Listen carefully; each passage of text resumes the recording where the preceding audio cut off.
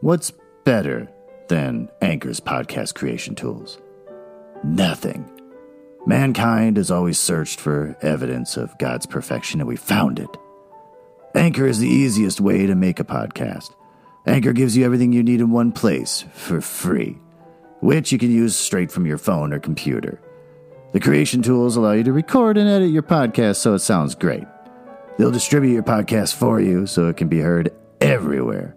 Spotify, Apple Podcasts, Google Podcasts, and the lesser of the podcast platforms like Stitcher. You can easily make money from your podcast with no minimum listenership. I've made $5, and I've been doing this for 3 months. So, download the Anchor app or go to anchor.fm to get started. This is the explicit language warning, but actually in this episode I don't think there really is any swearing, so that'll be nice. Another nice thing is I'm trying out some of the free music that Anchor gives you, so enjoy that.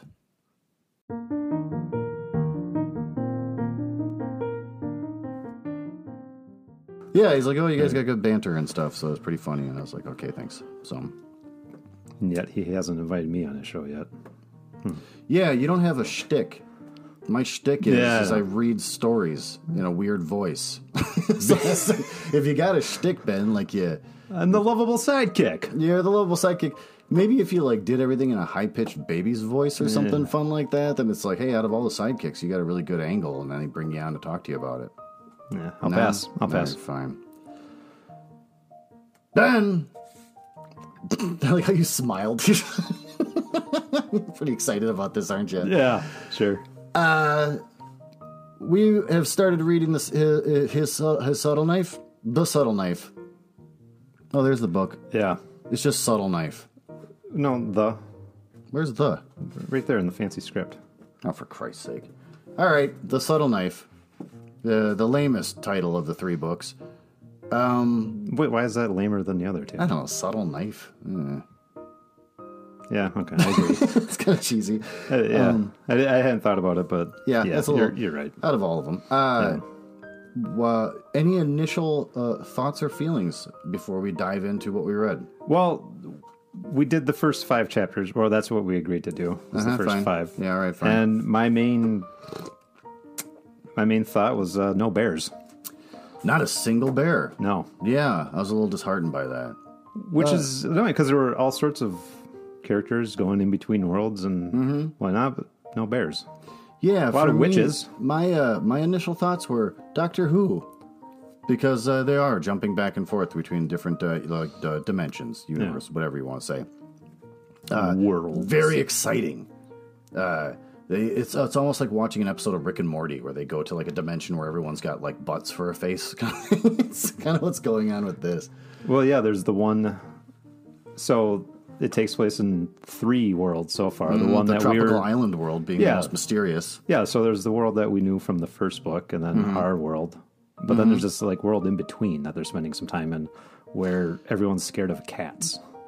Oh, they're scared of cats? See, I didn't catch that part. Well, didn't you the scene where the children are all throwing stones at the cat, and then Will saved the cat? Oh yeah, that's right. Yeah, that's right. I skimmed over that apparently, or just forgot about it. Well, then let's dive in. I'll just do a quick little rundown of chapter 1. We'll try this format. Okay. See how this goes. Sure. Without going into every little detail. You got a guy named Will Perry. He's got a loony bin crazy mom. He sure does. He's taking her to drop her off. Where is he dropping off? That part I kind of didn't. It's Miss His old Cooper? piano teacher's house, Miss Cooper. Is that what it is? Okay. Yeah, I didn't catch that. I was like, is this like a neighbor? Who is he dropping this off to? Yeah, it's a neighbor, basically, but also old piano teacher. But these are unimportant details, aren't they? No, they're unimportant. I was like, is he at a hospital? And why? I don't know. Why is he being so weirdly informal? But hey, just take care of her. She doesn't eat much and stuff. And I'm like, where's he dropping her off? Drops off his mom. Goes back home to take a nap. They allude to his past about how his mom is being hunted by spies and stuff. Bad guys that only she can see.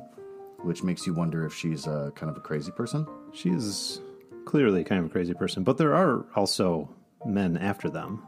Yeah, because he goes back home and he's looking for a green briefcase or bag. Yeah. Leather satchel. Yeah, some. And then he winds up taking a nap. And he can't find the green leather satchel until he wakes up from his nap and magically knows where it is. And also that there's men in the house trying to sneak around and get him. He kills a man. Murdered him. He's a murderer. Because there was a man at the top of the stairs. He knocked him down and the guy bonked his head and died. Yep. So, I mean, the guy fell over the cat. He tripped over the house cat. Yeah, there was a cat in the way. It was kind of like the old, like on the playground where your friend gets down on his hands and knees behind you and somebody pushes I think you. the cat knew what it was doing. It was described in the book as the cat was sidling up for some scritches, but I think the cat was trying to murder the man. Yeah, I think the cat knew exactly what he was doing. Yeah. And then he, as he's running and trying to escape, winds up seeing a portal because there's a neighborhood cat that's playing with something invisible and disappears through it. Then he goes through the portal. So that's kind of chapter 1. Yeah, and I think Will Perry here seems to be the main character from our world. Yep. So that's kind of there. And we also know, get into the details. And we also know that Will Perry's dad is absent, has not been in Will's life, and he's an explorer.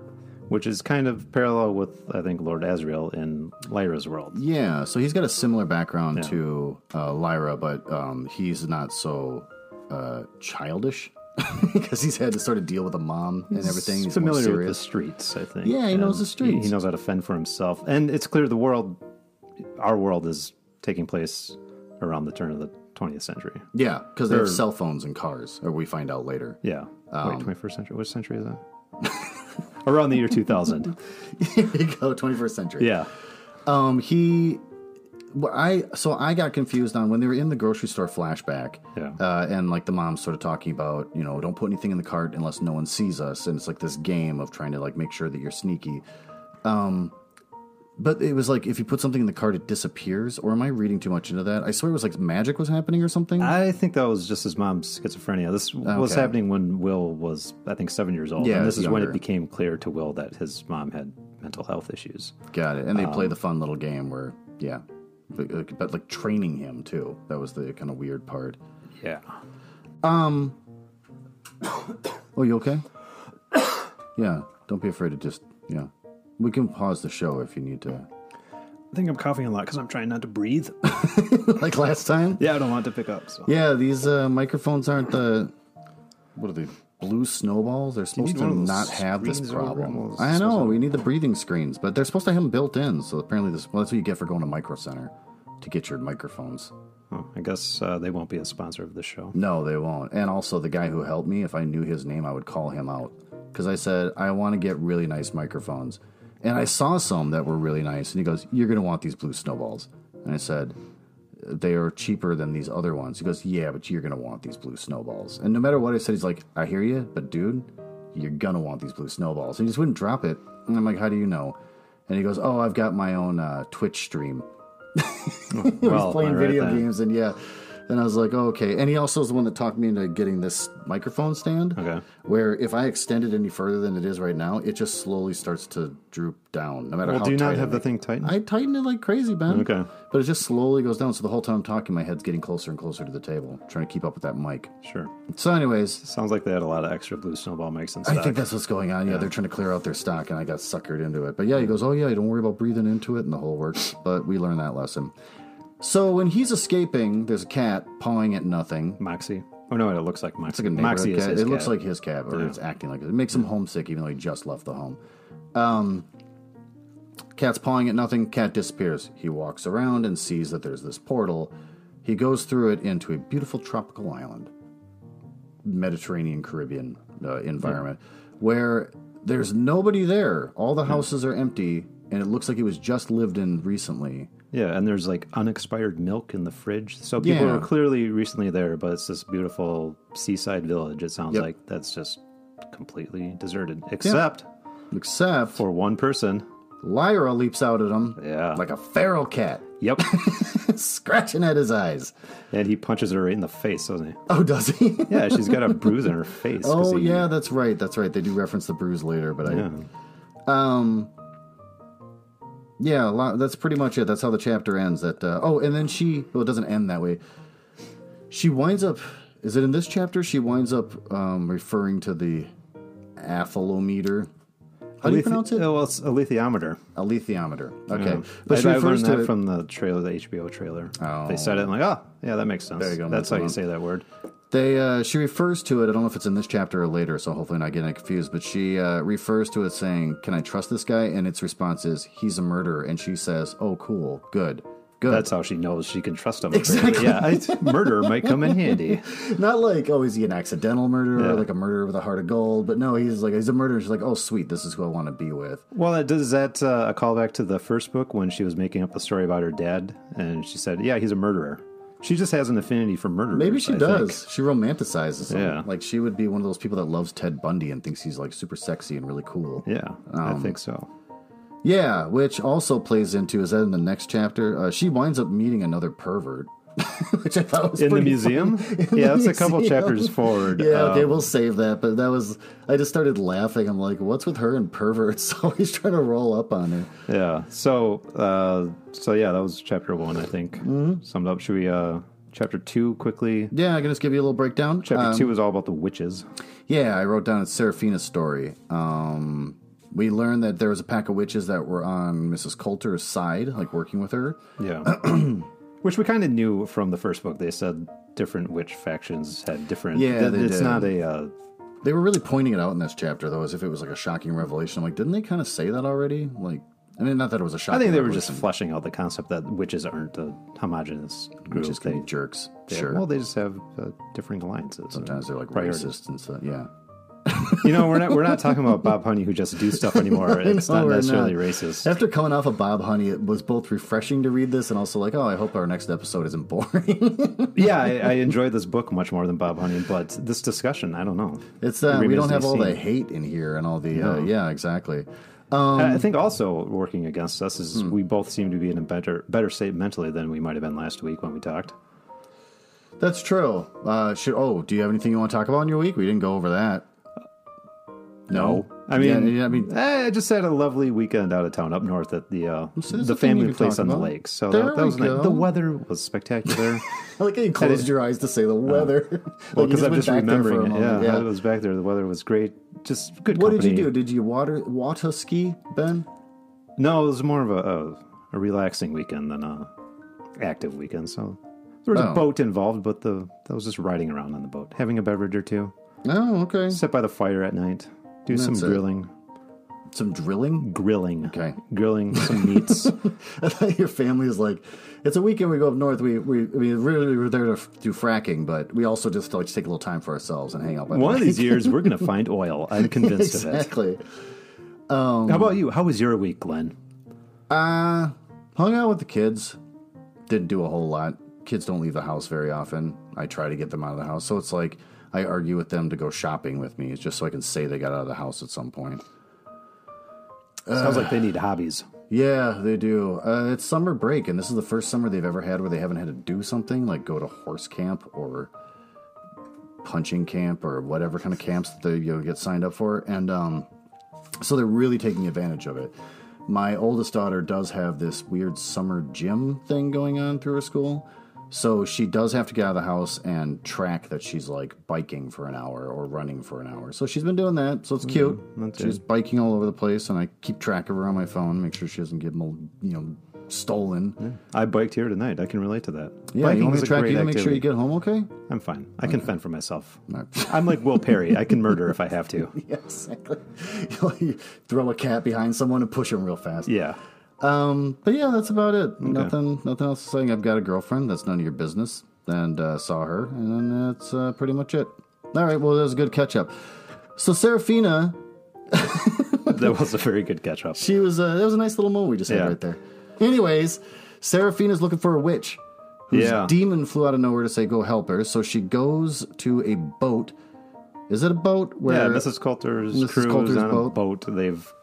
They're holding a witch hostage to get some information out of her. Yeah. And again, this gets back to this. I'm not the one who's familiar with YA literature like you are, but there's some brutal scenes in here. Some torture. They're torturing that witch. Yeah. And also talked a lot about how we can torture you more. Yeah. That part kind of impressed me. Like, they've already been torturing her, but then they're like, we can break your fingers. And the witch is like, no, don't do it. Yeah, they talked about her legs being twisted and broken. Yeah. And then they didn't just threaten to break her fingers. Mrs. Coulter broke 2 of her fingers. Did they break the fingers? I didn't catch Mrs. that Coulter part. did that with her bare hand. She just snapped 2 of her fingers. Well, she's an angry lady. Well, she had a kid out of wedlock, and were there she got a lot of resentment. Intense torture scenes in Harry Potter at all when you read those? No, I do remember there being one scene where I forget who. There's just a hodgepodge of characters I don't care about, but one of them was like suspended over a table, and the Voldemort was making her be in pain with his magic wand. That was the extent of his torturing her. So she just screamed a lot. But there was no actual broken legs and the person like Voldemort snapping fingers off and stuff. Then it came to the point where Seraphina stabbed this witch in the heart to put her out of her misery. Get her out of her misery. And also she was invisible the whole time. So that's a little something to get into. But so she kills her out of pity. Then she goes back to Trollson to talk to Dr. Lasinulus. Dr. He's L. The consul. Yeah. Says that there's an army of zombies coming. Yeah. And then she goes back to Thorold and talks to Lord Asriel's servant, who's been battling cliff gas by himself. Yeah. And says that Asriel hates the church, wants to destroy God. Anything you want to say about this chapter? Well, that, I think... I touched on this a few times when we were talking about the first book, that my understanding was religious folks weren't necessarily pleased with this trilogy, and I think we're starting to find out why here in this chapter, because they, one of the quotes that I wrote down was, "Every church is the same. Control, destroy, obliterate every good feeling." That's what the Witch Queen said. Yeah, I know. And yeah, really. It becomes clear that I guess Lord Asriel's mission is to basically destroy God. That's like such a conclusion to go to. I was kind of wondering because like the last book he was set out to like, I got to get rid of this dust. I'm going to kill the dust. I want to destroy it. And I'm like, why? And so here you kind of get a little bit of a reasoning behind why he's just random. It's like saying like there's a cloud of gnats over there and I want to get them. And it's like, why? It's going to be really hard. But so no, now he just wants to kill God, which I think is amazing. So I think that's the story arc for Lord Asriel. We finally found his motivation. Him trying to kill God. Yeah, he really doesn't like the church and wants to kill God. And neither do the witches, apparently. They don't like the human church because they have their own God. But yeah, they don't like the magisterium and the human God, who's called the authority, I guess, in that God. But on the boat, you had the magisterium, you had cardinals and clerics. You had one of them having their own alethiometer? Alethiometer. I'm never going to get that. I'm just calling it the Golden Compass, and we're done. Okay. They got their own Golden Compass, Ben, and they have to use books and stuff to read it, and they're trying to find out more about Lyra. Well, and they have the only other alethiometer in existence. All the other ones, the magisterium has confiscated and destroyed. So Lyra has one, and then they've got this other one where the guy is struggling to read it with his book. Right, and they're just specifically asking about her. They're really focused on that, and that's the reason why they're torturing the witch to find out what this, what the prophecy? The prophecy, that's the word I'm looking for, what that's about. Which is weird because you think that they would already kind of know the prophecy. I mean, isn't it kind of like open knowledge, like this prophecy's out there? I guess it's just open knowledge amongst the witches. I guess, and all they right. haven't shared that with the humans. They say they all knew Lyra's name, knew the name of her destiny, which is because like this witch that's being tortured is being really vague. Yeah. So they're saying that that they know the name of her destiny, and also that she is the one who came before, and you have hated and feared her ever since. So pretty confusing. Yeah, and that wasn't made clear yet, but apparently there's going to be a different name that she's going to be going by at some point, I think. Because her last name is Lyra Bellicor, but then she, per the bear, is called Lyra Silvertongue now. But now the witches are saying that she's going to have a whole new name. Per the prophecy, yeah. The dying witch calls on her god to take her. That was a weird moment, because doesn't the god like show up and everyone's like, well, that's Seraphina. To take her away.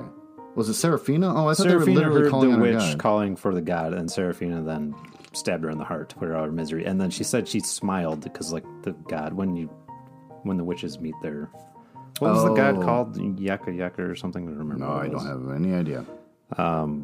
But yeah, so the witch that was being tortured was in such a state where I think she was hallucinating because of the pain and whatnot, and thought that Seraphina was the god. And that's where I got symbolic. confused as I was reading it. Okay, because I thought like her god literally came, and it was like this big magical moment. But well, but then Seraphina had made herself invisible and not true invisibility, but her spell apparently was that it's just pretty good at making her just not noticeable. Yeah, she makes herself really boring apparently, and people will like look at her without noticing her, but then they notice her when she stabs a witch in the heart.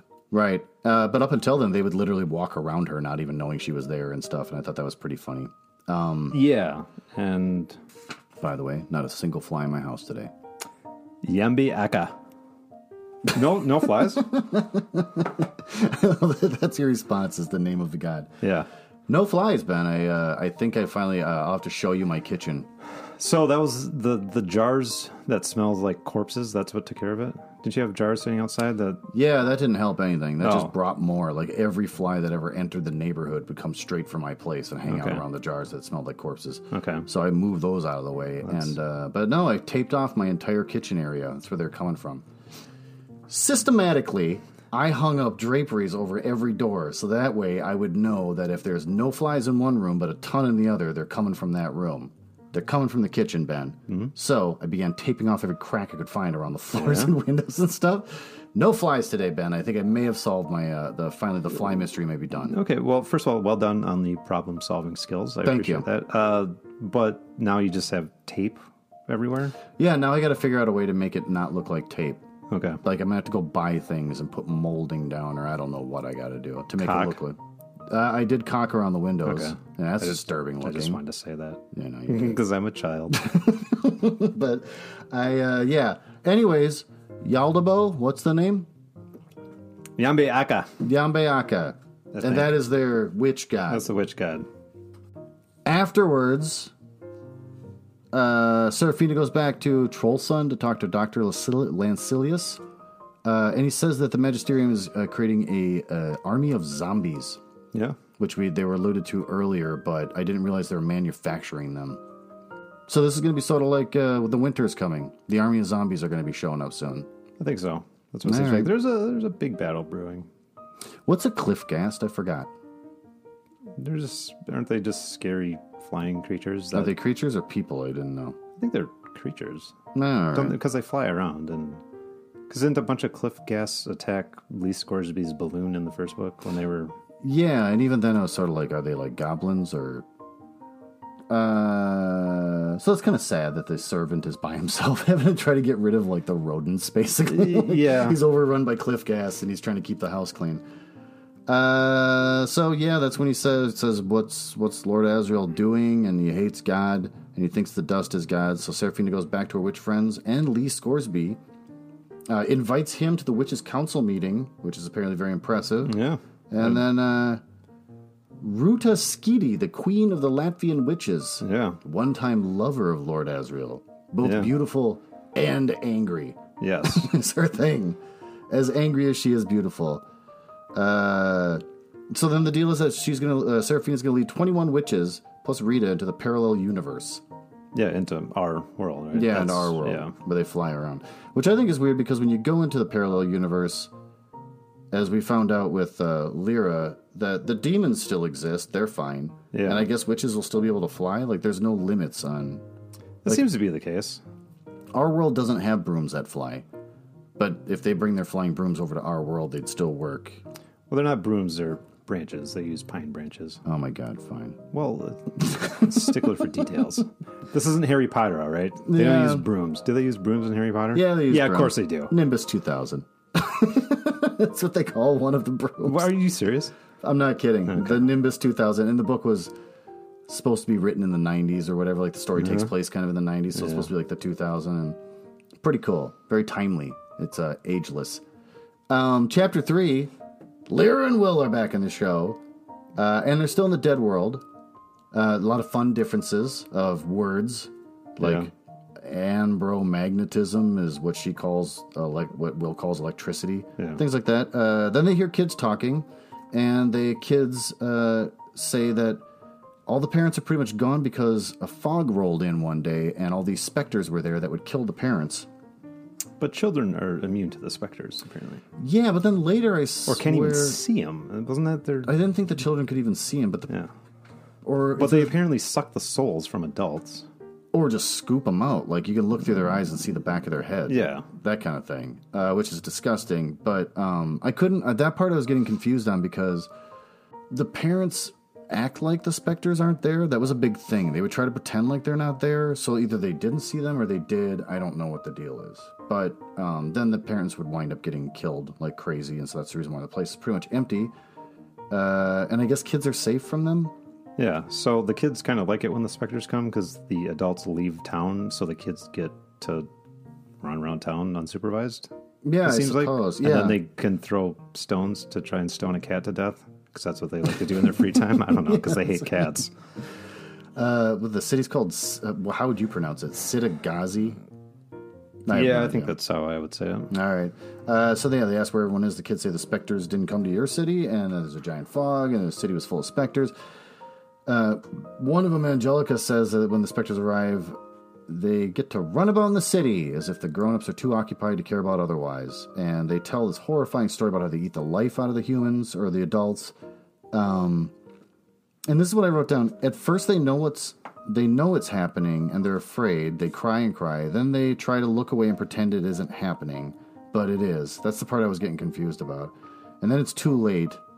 And then no one's going to go near them, and then they're on their own. That's what one of the kids was saying. I'm like, this is confusing. They get pale, they stop moving, they're still alive, but it's like they've been eaten from the inside. You look in their eyes, see the back of their heads, ain't nothing there. And then the kids want to go get ice cream after they told that story. Yeah, well, I mean, they're kids. Yeah, I guess. Lyra's forced to wear men's trousers. That's a problem. And that is a problem. She has no concept of denim. It's like men's breeches. Yeah. You can't ask a girl to wear men's breeches. Yeah, so with the specters in that the world in between ours and Lyra's, are they... So Lyra was... When she meets Will right away, she's shocked that Will doesn't have a demon. And so she's convinced that Will's demon is inside of him. So I guess Lyra's demon, like, the demons are, and we've talked about this, they're just a physical manifestation of one's soul, basically. Yeah. And so is that what the specters are doing in this world where the children are running about unsupervised? Are they taking demons out from inside of people, and that's why they're, like, hollowed out? Oh. Is that, like, are there demons in every world, but some are literally inside of people, but whereas in Lyra's world they are taking the shape of animals? I don't know. That's a nice little bit of speculation there, Ben. Nice work. We'll see.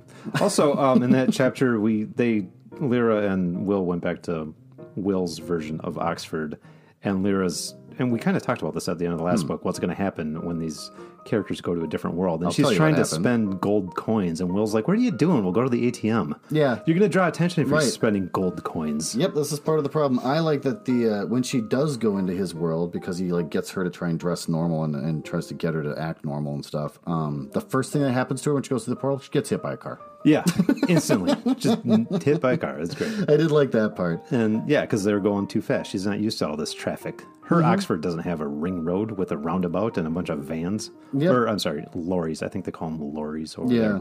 And then, there's some other kind of mundane things of Lyra discovering a world. Like, they go to see a movie. She enjoys a hamburger. She likes hamburgers. Yep, she loved the movie. She saw 2 movies. Yeah. She chugged down some Coca-Cola. She loved the Coca-Cola. She loved that bubbly water. I love that he... after the car accident, he says, that's my sister, and we live nearby, and that kind of stuff, to kind of stay under the radar, because he knows he's being followed, even though we're not exactly clear what's going on with that. So that she's the sister, and I forget what name she has that he gives her. Do you remember? He calls her Lisa. She prefers to go by Lizzie. Okay. And then his is Mark Ransom. Yeah. Which I thought was pretty awesome. It's a good alias for a murderer. Exactly. So that's pretty much it for Chapter 3. Chapter 4, Will learns from his family lawyer that his father has simply vanished. He won't give him any info. So I think the main theme of Chapter 4 is Will and Lyra both trying to get some answers. They're wondering about Oxford, talking to people, trying to get some answers. Yep. So as he said, Will's talking to a lawyer. He's talking to a lawyer. She's trying to learn more about the particles or the dust. Yeah. But they wound up going to Oxford, like the school. Like they're at a actual college at this point. Yeah, because Lyra's version of Oxford has her school, Jordan College, but that doesn't exist in our world. So they're just presumably at Oxford University that we know here. Yeah, and the one thing I thought was funny, or not funny, but kind of interesting was in this alternate kind of dimension, everything's very similar and then also like kind of different. So there's some buildings and roads that were the same for Lyra, but then also some buildings are completely missing, and there's like a whole different building. Like the library's there, and Lyra's familiar with that, but there's also like a supermarket, and she doesn't know what the hell that is. Yeah, and also that there was on a street corner in her world, Simon Parslow. Yeah, that's carved SP in there, and SP was actually in this world too, carved in. Yeah, so that raises the question: are there the same people? At least some of them overlapping in both worlds. Is there a Simon Parslow in both of these worlds? Because it seems like, from a storytelling perspective, Will is kind of the equivalent of Lyra. They obviously very different backgrounds or whatever, but they're kind of Will's obviously an important character, and he's our world's equivalent to Lyra. And like I said, I think his dad is kind of like Lord Asriel. He's this explorer type who's looking for dust. We don't call it dust, though. What they call dust, we call dark matter. Yep. So, and which that's they consider to be particles of consciousness. Yeah. That was pretty funny. And Dr. Mary Malone is studying this stuff, and Lyra talks to Dr. Mary Malone and blows her mind, which I had some problems with that scene. Did you? Well, I thought it was, weird, but it's also a fantasy book, so I guess I don't have like the highest expectations. Like, that's not how it'd really be. Okay. But can we agree that this is where the pervert steps in, which I thought was hilarious? Pervert in every book so far. I know. There's always a pervert after her. Also, go ahead and talk about the pervert. I have a comment about the pervert, too. I'm not sure if you picked up on this or not, but... Well, I think he plays a bigger role than being a pervert. Well, yeah. He comes in later as like an actual, like, sneaky person trying to monitor her, I think, is what I was getting from that. But there was the holes being drilled in skulls in the museum. Yeah. Which I forget who it was that had... trepanning or however you pronounce that. Yeah, trepanned or something like that. Drilling holes in one's head. She finds doubles of the exact Samoyed hunters? Yeah. Yeah, and so that these are the ones that... Well, Samoyed, that's the thing. Well, those are the people that kidnapped her in the first book, right? Oh, and is that Samoyed, what it is? That's something in our... Like, that's a breed of dog in our world, I know, isn't it? I was going to say, yeah. Like a big, fluffy dog. But, so yeah, she finds the same... doubles of that, and then like that somehow goes into the trepan, like the drilled skulls, which they believed would allow this dust or spiritual whatever to come into you. And so then the pervert wants to talk to her about it, and then says, I've got a bunch of skulls with holes in them back at my place if you want to learn more about it. And she actually considers it for a moment before she takes off, which I thought was pretty funny. Yeah. So the pervert, his name is Charles, right? Oh, is it? Okay. Yeah. Hello, Lizzie. I'm Charles. Can you do a more pervert voice, please? Hello, Lizzie. I'm Charles. First of all, thank you for implying that my normal voice is not pervy. That's a compliment. But she was puzzled by her interaction with this man, and she was reminded of something that she couldn't quite put her finger on.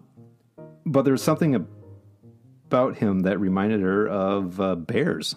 Did you pick up that line? I have on my notes here that Captain Pant Lyman, helps Lyra realize that the man smells like Ifor Rankson's palace. Yeah. And that's the bear, right? That was the false bear king. The false bear king. Yeah. Yeah. So, that they smell like that palace. So that made me think, like, oh, he's not just a pervert.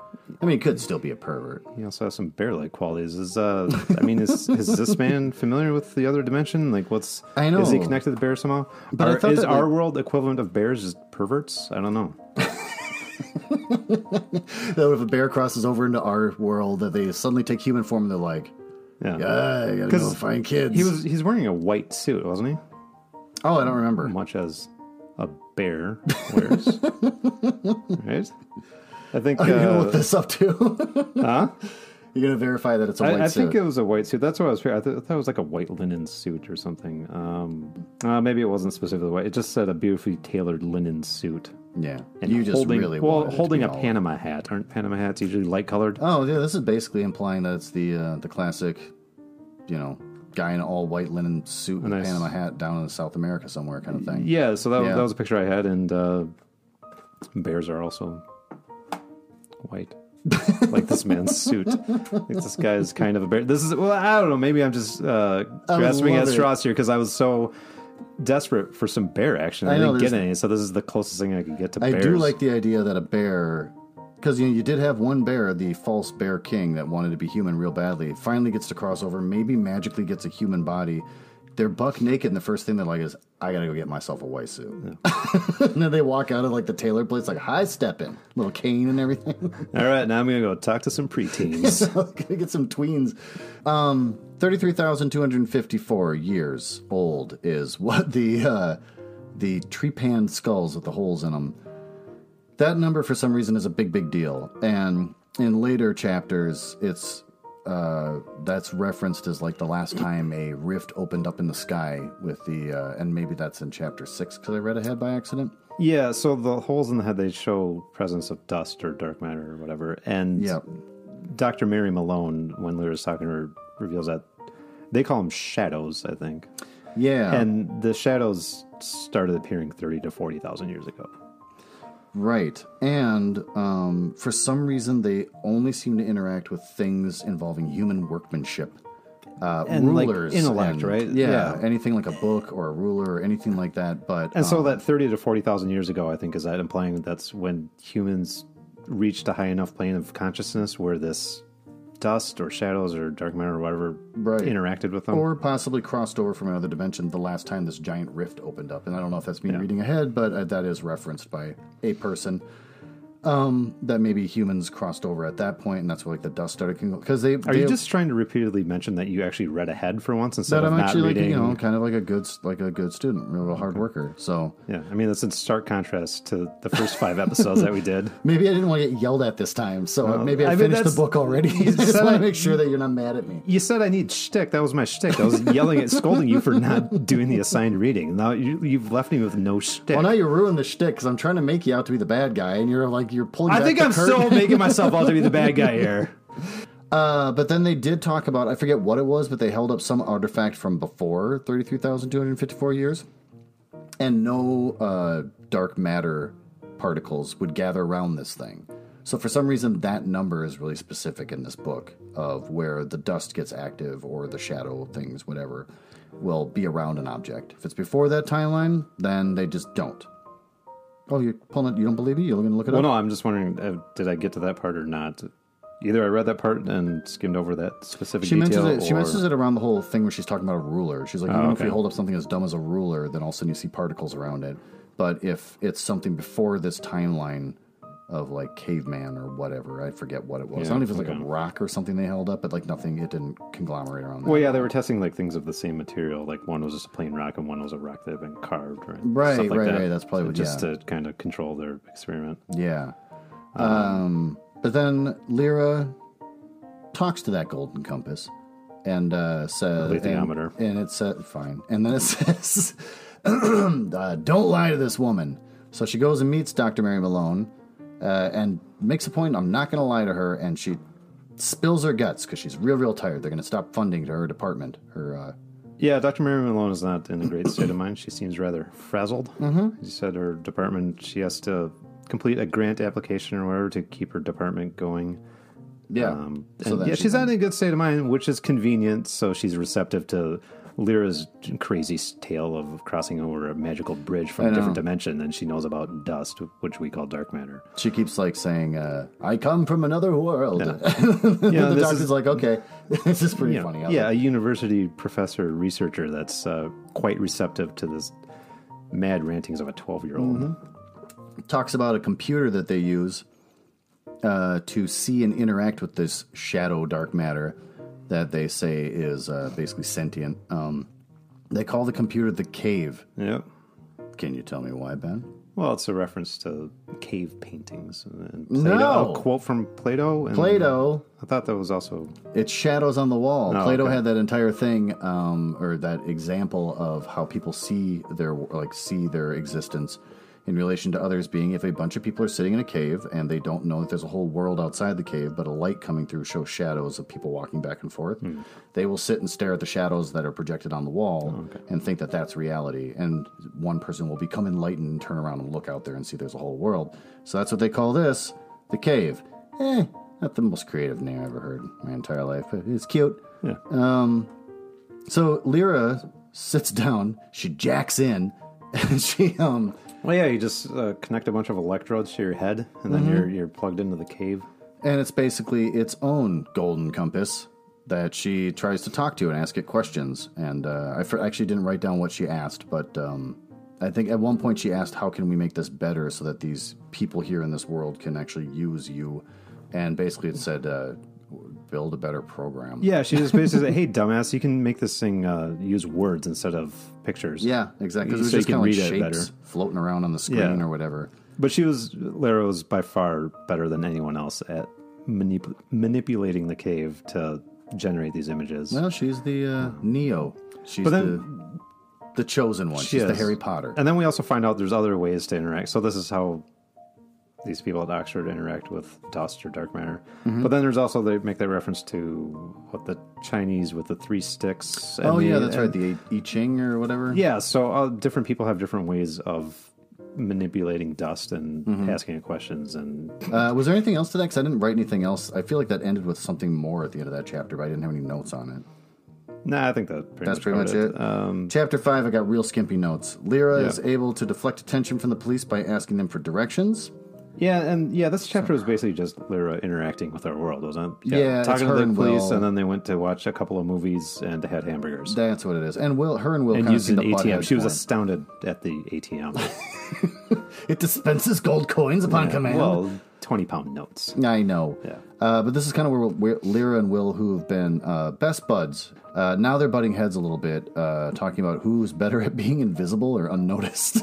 Like unlikable. Yeah, they have different ways. Lyra's preference is to kind of hide in plain sight, and whereas Will likes to blend into the background, I guess. Yeah. Will thinks that the Golden Compass is a privacy concern, which again blows my mind because if you or I lived with a Golden Compass lying around, then yes, we would have the luxury to be able to say that's kind of a privacy killer. Like we should have more rules around what kind of questions you ask and stuff. But for someone like Will to be like, you've got a thing that just tells all the secrets. Why is he suddenly like, nah, I don't like you knowing that much. Like it seems weird that that's the second person now who said like, I don't really want to know all the answers. Well, and then I don't know if you picked up on this, and I don't see in my notes where exactly it was, but there was a part where Lyra, like the alethiometer seems to have a personality, and Lyra knows that she asks it too many questions or the wrong questions, it'll basically get annoyed with her and stop answering it, so she can't overdo it, which I guess addresses one of the criticisms we had earlier, is like, why is she not using this all the time? Yeah, that's true. It's because she doesn't want to piss it off. But again, this is kind of like I was saying in the last, with the last book, like is any of this sort of tacked on where it's like, the author finished the first book and he's like, oh yeah, why wouldn't you just ask it questions all the time? Oh, because it gets fussy. Yeah, I'll write that down. That's gonna go in my next book. It could be, but I guess I'm glad it got addressed somehow. Yeah, I suppose. Tacked on or not. I mean, it answers one of my questions. Philip Pullman thought of everything. I can't outsmart this author. I sort of wonder if it's like after he wrote the first book, and then all of a sudden, like, it got published and people started asking questions, it's like, oh, crap, I got to get my act together. And I started, like, kind of nailing down some of the loose ends. Probably. I'm curious now. Did he write much before this? That's a good point. Let's pull look up into the the life internet. of Philip Pullman. Oh, I'm on philippullman.com. Ooh. I'm as passionate believer in democracy of reading, I don't think it's a task of the author of a book to tell the reader what it means. The meaning of a story emerges in the meeting between the words of the page and the thoughts in the reader's mind. Anyway, it looks like he's a fairly prolific author before this trilogy, so... The Adventures of John Blake. I guess I'll back off on implying that he's some sort of hack. He does sort of look like he'd be one of my dad's friends, just sort of showing up. Like I come downstairs and he's sitting on the couch with a Pabst. I'm like, oh. He's like, your dad back yet? And I'm like, no. It looks kind of like that. Back when Pabst was a dad beer, not a hipster beer. Yeah, this is in the 70s. You wouldn't know that because I'm older than my you. dad was a Pabst man for a long time. Was he? Yeah. How many Pabst did your dad drink a day? My dad treated him like soda. I would say an excessive amount, probably. Yeah, but also never got drunk because it's just not that much alcohol in there. So Yeah. he'd just be... Since then, my dad has switched to Busch Light. Yeah, what is my dad? I think it's Beck's. Beck's is his big one. Beck's? I know. Isn't that weird? That is weird. I think my dad drank a lot of Beck's when we lived in Germany, but since then... When we lived in Germany? Yeah. Yeah, I'm a very worldly man. I was going to say, how long did you live in Germany? Was this when I knew you back at the dry cleaners? About 3 years. We moved back here before I started kindergarten. My dad was stationed there in the army. Oh, here we go. But I think there was a lot of Beck's back then. Are you going to use the term military brat or anything like that? That's going to seem really inside and make you seem like you're part of kind of an elite group. Well, I was going to, but now I won't. John Perry's letters, Ben. Is this when he opens up the green suitcase finally and takes a look inside and sees John Perry's letters? Yeah, this is right at the end of chapter 5. And this is his dad, then, at this point? Yeah, because there's... is it actually... Yeah, when was... Yeah, Will would have been a baby when these letters were written, correct? Okay. Because he's, like, headed towards Alaska, basically, looking for this portal, and then he, like, disappears, but these are, like, the last letters that were received from him. And I didn't take down very many notes on that. Yeah, because one of the end of the letter said, "Kiss the boy for me," implying that the boy is Will. Do you wish your dad would have said that about you? When he wasn't swilling down the Pabst? Come here, I'll give you a kiss. Kiss the boy. Kiss the boy. Yeah, so anyway, what was the question about the letters? Do you I don't really remember a whole lot about the letters. I remember them being like, oh, that's interesting, and then I just kind of skimmed over it. Well, it was this chapter up.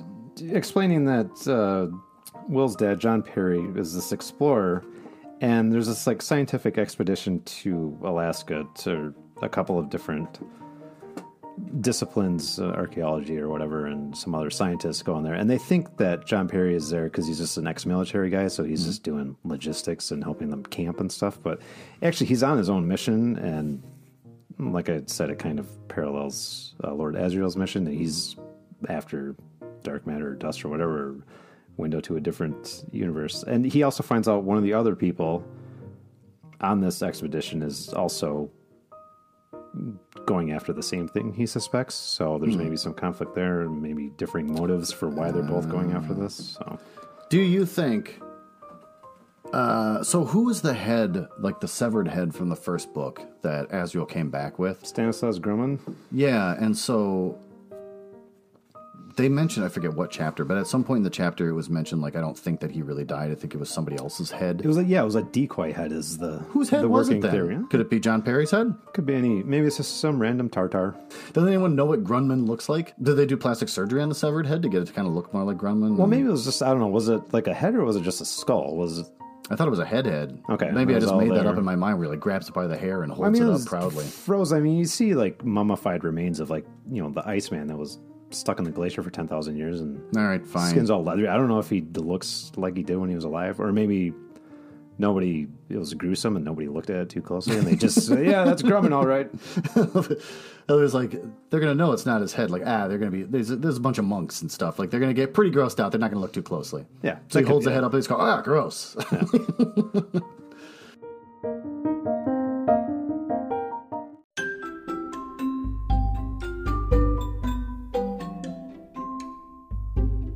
Well, there you go, Ben. That's chapters 1 through 5.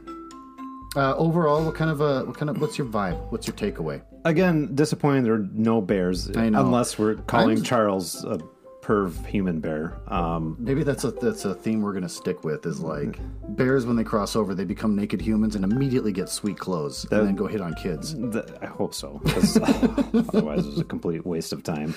I guess I'm impressed that you care so much about the bears, that somehow from the last book I've turned you where suddenly you're a big fan of the bears. The chapters that focused on the bears were my favorite chapter. That was just comical, this squalor that they lived in. This poop-stained castle that the bear built for himself, the false bear king. I think you make a great point about the HBO adaptation or whatever is probably going to be pretty flippin' amazing when they get to the bear part. Yeah, and the trailer, I watched the trailer. Did you watch the trailer? I did. You sent it to me, and I was watching it. Yeah. Well, I know I sent it to you. I didn't know. Okay, so anyways, I was just trying to tell the audience that you said, like, we communicate when we're not doing the show, and that you were nice enough to send it to me. That's all I was trying to do. So. Okay. Well, I'm flattered that you clicked on the link that I sent you. But yeah, the trailer, it was 2 minutes long, and there was 4 seconds of bear. I know. I'm a little disappointed. I'm worried there's not going to be enough bear in the HBO adaptation either. There'll be bear, I'm sure. But I think that they're trying to treat the bears like most people don't know anything about these books, much like myself, and I think you as well, before we started reading this. Exposed it to, 20 people so far? It's 20 more people know about this than did before. That's true. Yeah. Well, our first one got a few more hits, and I think that's tweens getting on Spotify looking for anything involving this book, and they ran across a couple of middle-aged men talking about this book. And they're going to keep coming back. And I'm sure the kids are like, these guys are really cool. Like, these guys really know how to talk to kids my age. These guys ooze confidence. Confidence is key. Yeah. Which is like my mom always said. But I think HBO is like, people are pretty excited about the Bear. So we're not going to show too much. Just give a little hint, just a little taste to get them all excited and whatever worked up. But I don't think they realize most people have never read these books and don't know what the deal with the Bears is. A lot of people have read these books. These are pretty popular books. All right, fine. It's no Harry Potter. Well, no, but nothing is. I guess Bears aside, the other thing, I am excited by the prospect of Lord Asriel trying to destroy God. That seems like that could be fun. I know. I love that in this world, you have John Perry, who's heading up to Alaska. I heard that there's a portal up there. I want to portal it. And that's kind of all he knows, and that's what he's going for. But Lord Asriel, on the other hand, is like, yeah, I know about the dust, and I think it's God, and I'm going to kill it. He's just so now it's like getting through the portal is totally not the big step. That's just a minor step towards his big goal of like trying to find God and kill him. Yeah. Is amazing to me, the hubris. Yeah. I think in that sense. So much like your relationship, I'm curious to see how this plays out. You son of a bitch. Well, that is our episode of The Subtle Knife, chapters 1 through 5. Be sure to tune in for 6 through what? 10. You've got the book in front of you. 6 through 10. Aren't there 15 chapters? So we're going to do 3 5-chapter episodes? Yes. Can we just confirm that? Yep, confirm it. Let's do 6 through 10. 6 through 10. And then we'll round it out with 11 through 15 after that. Tune in for 6 through 10. Thanks for listening. Book boys! Oh, goddamn. I was trying to leave a gap there for editing these Scream Book Boys in there. I thought that's what the gap was for. No, I was just doing a gap just in general. Just that's so my shtick, too. That's the shtick. That's the only other piece of shtick I have. I know. I always have the toughest time telling anyone, like, if anyone's like, oh, you got a hobby? And I say, yeah, I do podcasts. I read books or whatever. And they go, and I go, I also have another one with my friend that we review books.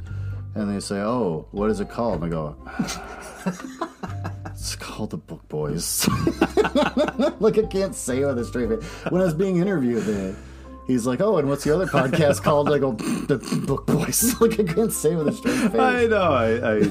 I enjoyed that part because I did listen to that. And